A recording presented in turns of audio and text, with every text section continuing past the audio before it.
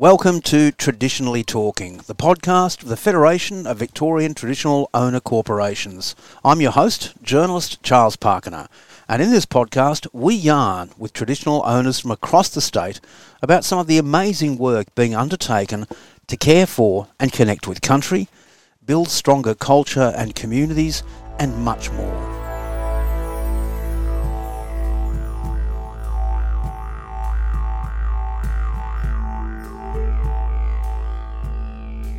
The Federation of Victorian Traditional Owner Corporations acknowledges all traditional owners across the land now known as Victoria.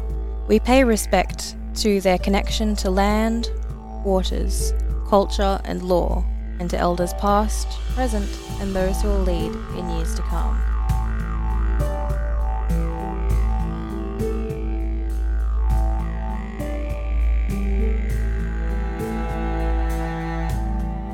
I'm joined today by Mike Nurse, the Co-Director of Cultural Land Management with the Taungurung Land and Waters Council. Mike, thanks for joining us on the podcast today. Yeah, no problem, Charles. Nice to be here. Mike, you are involved in quite an extensive project right now, the Corop Wetlands complex, and overarching across that, we've got the Traditional Owner Game Management Strategy. But in our pre-interview yarns, you were talking about a number of other policies that underpin all this. So let's just start it off with an understanding of where and what the Corop Wetlands complex is. Sure, Charles. The Corop Wetlands complex is one of a number of cultural landscapes that Taungurung are now redefining and re-identifying through the early process of implementing the settlement agreement with the state and returning Taungurung people to country. In the days before the colonial period, the old people of the Taungurung worked and navigated in country over a period of millennia, as you know and as listeners know. And we're seeking to understand now how that history can be transferred into contemporary context along with the knowledge and the practices that came along it to heal and care for country. So this was important though from a flora and fauna perspectives, wasn't it? Yes, that's right. The flora and fauna are two entities of country, as spoken about how country sort of manifests its entities and other elements of country that together form basically what traditional owners often term as a family member. Country as a family member. There's a very deep understanding about how that transfers into land management for healing and caring for country, so we're activating that. But one step before we can do that is to repatriate the rights for planning, management and governance. Once that framework's in place, as it is through a number of policy documents now, and hopefully through the development of a new law for public land management, we'll be able to activate those rights to heal and care for country through that framework of planning, management and governance. And Corop is one of the places where Taungurung people want to start to work and play that out and work out how that might work in contemporary Victoria with the colonial structures in place. Now, whereabouts is it located? Because it's a fairly wide area. I believe it's 21 individual sites across public and private land, and also, 5,900 hectares, so quite a sizable part of land. Whereabouts actually is it? It's just west of Stanhope in northern Victoria and actually on the northwest corner of Taungurung country, at least the RAP boundaries around country. So that part of country used to be a wetting and drying wetland complex with a number of connected wetlands that would fill and empty with the seasonal rainfall patterns. But that provided a great deal of biodiversity and also a great deal of bicultural diversity, cultural values associated with biodiversity for that area that made it an extremely important place, a culturally significant place for the Taungurung people. And you mentioned a couple of policies, and we spoke about those beforehand, so we'd better dive into those. So give us the good gen on that. I'll try and be brief. It can be a dry topic, but the cultural landscape strategy is probably the underpinning policy. That document was launched by Minister D'Ambrosio about a year ago now, a year and a half ago, and that sets this framework for planning, management and governance of public land in Victoria. So that provides the overall framework, and connected to that was an earlier developed document that I worked with traditional owner senior leaders over about a 2-year period to develop the traditional owner game management strategy. So the game management strategy gives effect to what are currently state game reserves in Victoria.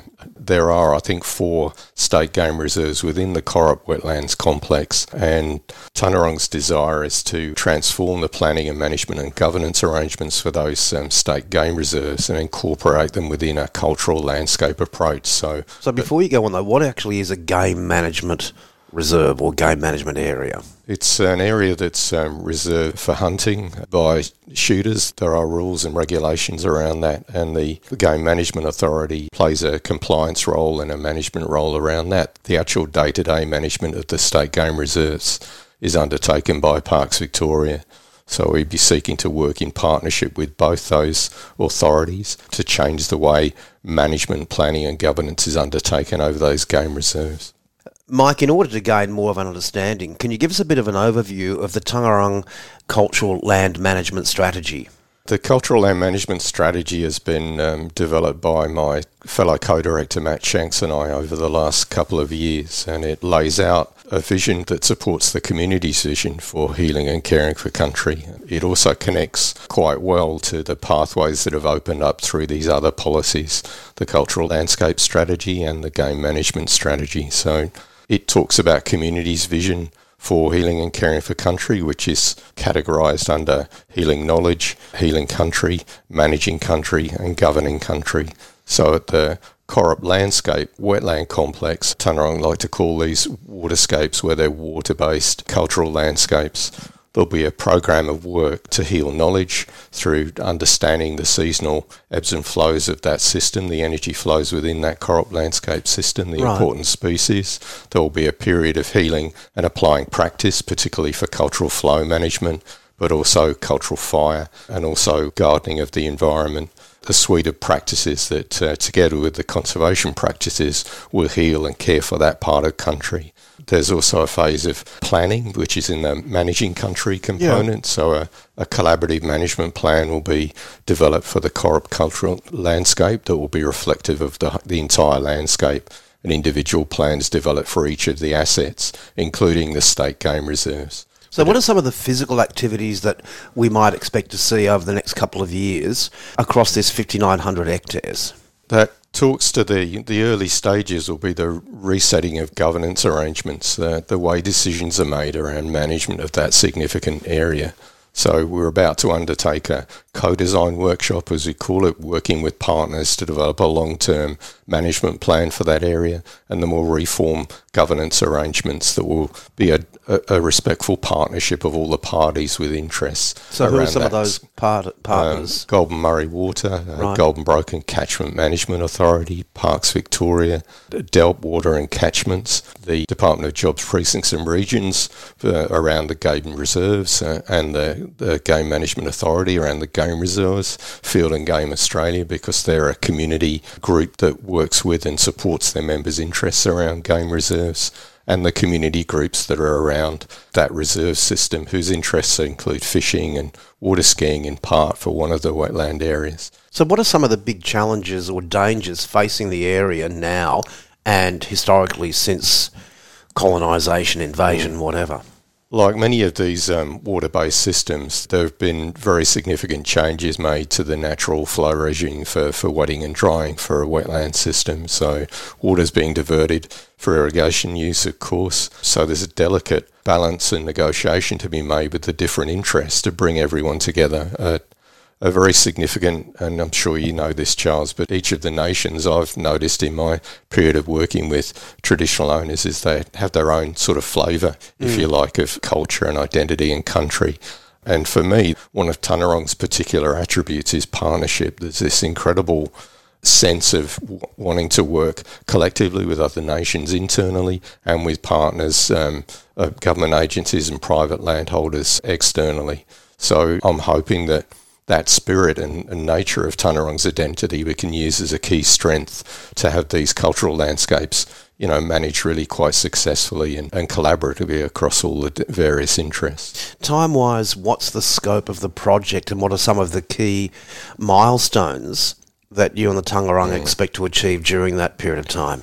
The key things will be, as I've said before, setting up those governance arrangements, and then will go through a period of applying one of the significant practices of reading country. So knowledge holders and elders and other knowledge holders will gather and work on country to understand the health of country, read the indicators of country that tell you how to apply practice, and also when country is healthy enough to withstand that kind of activity.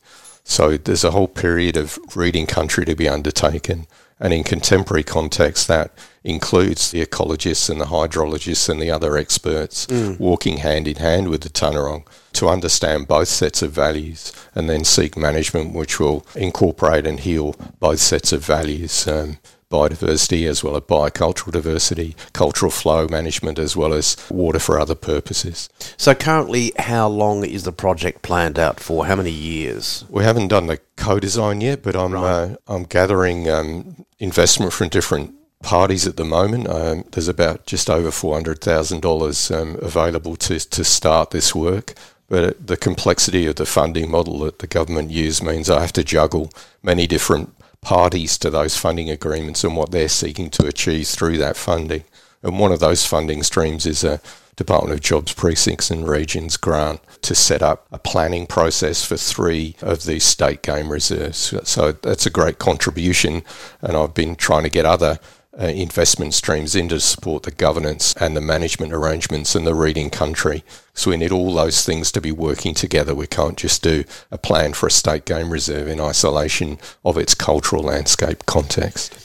Do you expect that there will be learnings arising from this particular project that can be shared with other traditional owner groups and other organisations across Victoria and even further afield? Absolutely, and there's a mechanism that was set up for the development of the game management strategy to do that, a co-governance group. And I'd hope that co-governance group can continue to meet and reform because it has representatives from all over Victoria, from traditional owner corporations. And what do you see as some of the key benefits arising from this project for the Taungurung and more broadly for the general community? For the Taungurung specifically, there's understanding that there is a very significant culturally valued species within the Corop landscape context, the brolga. The brolga used to gather around that wetland complex in significant numbers. It doesn't do that at the moment with the state of the system as it currently is. Those birds gather more in southwest Victoria around the countries of Gunditjmara and Eastern Maar.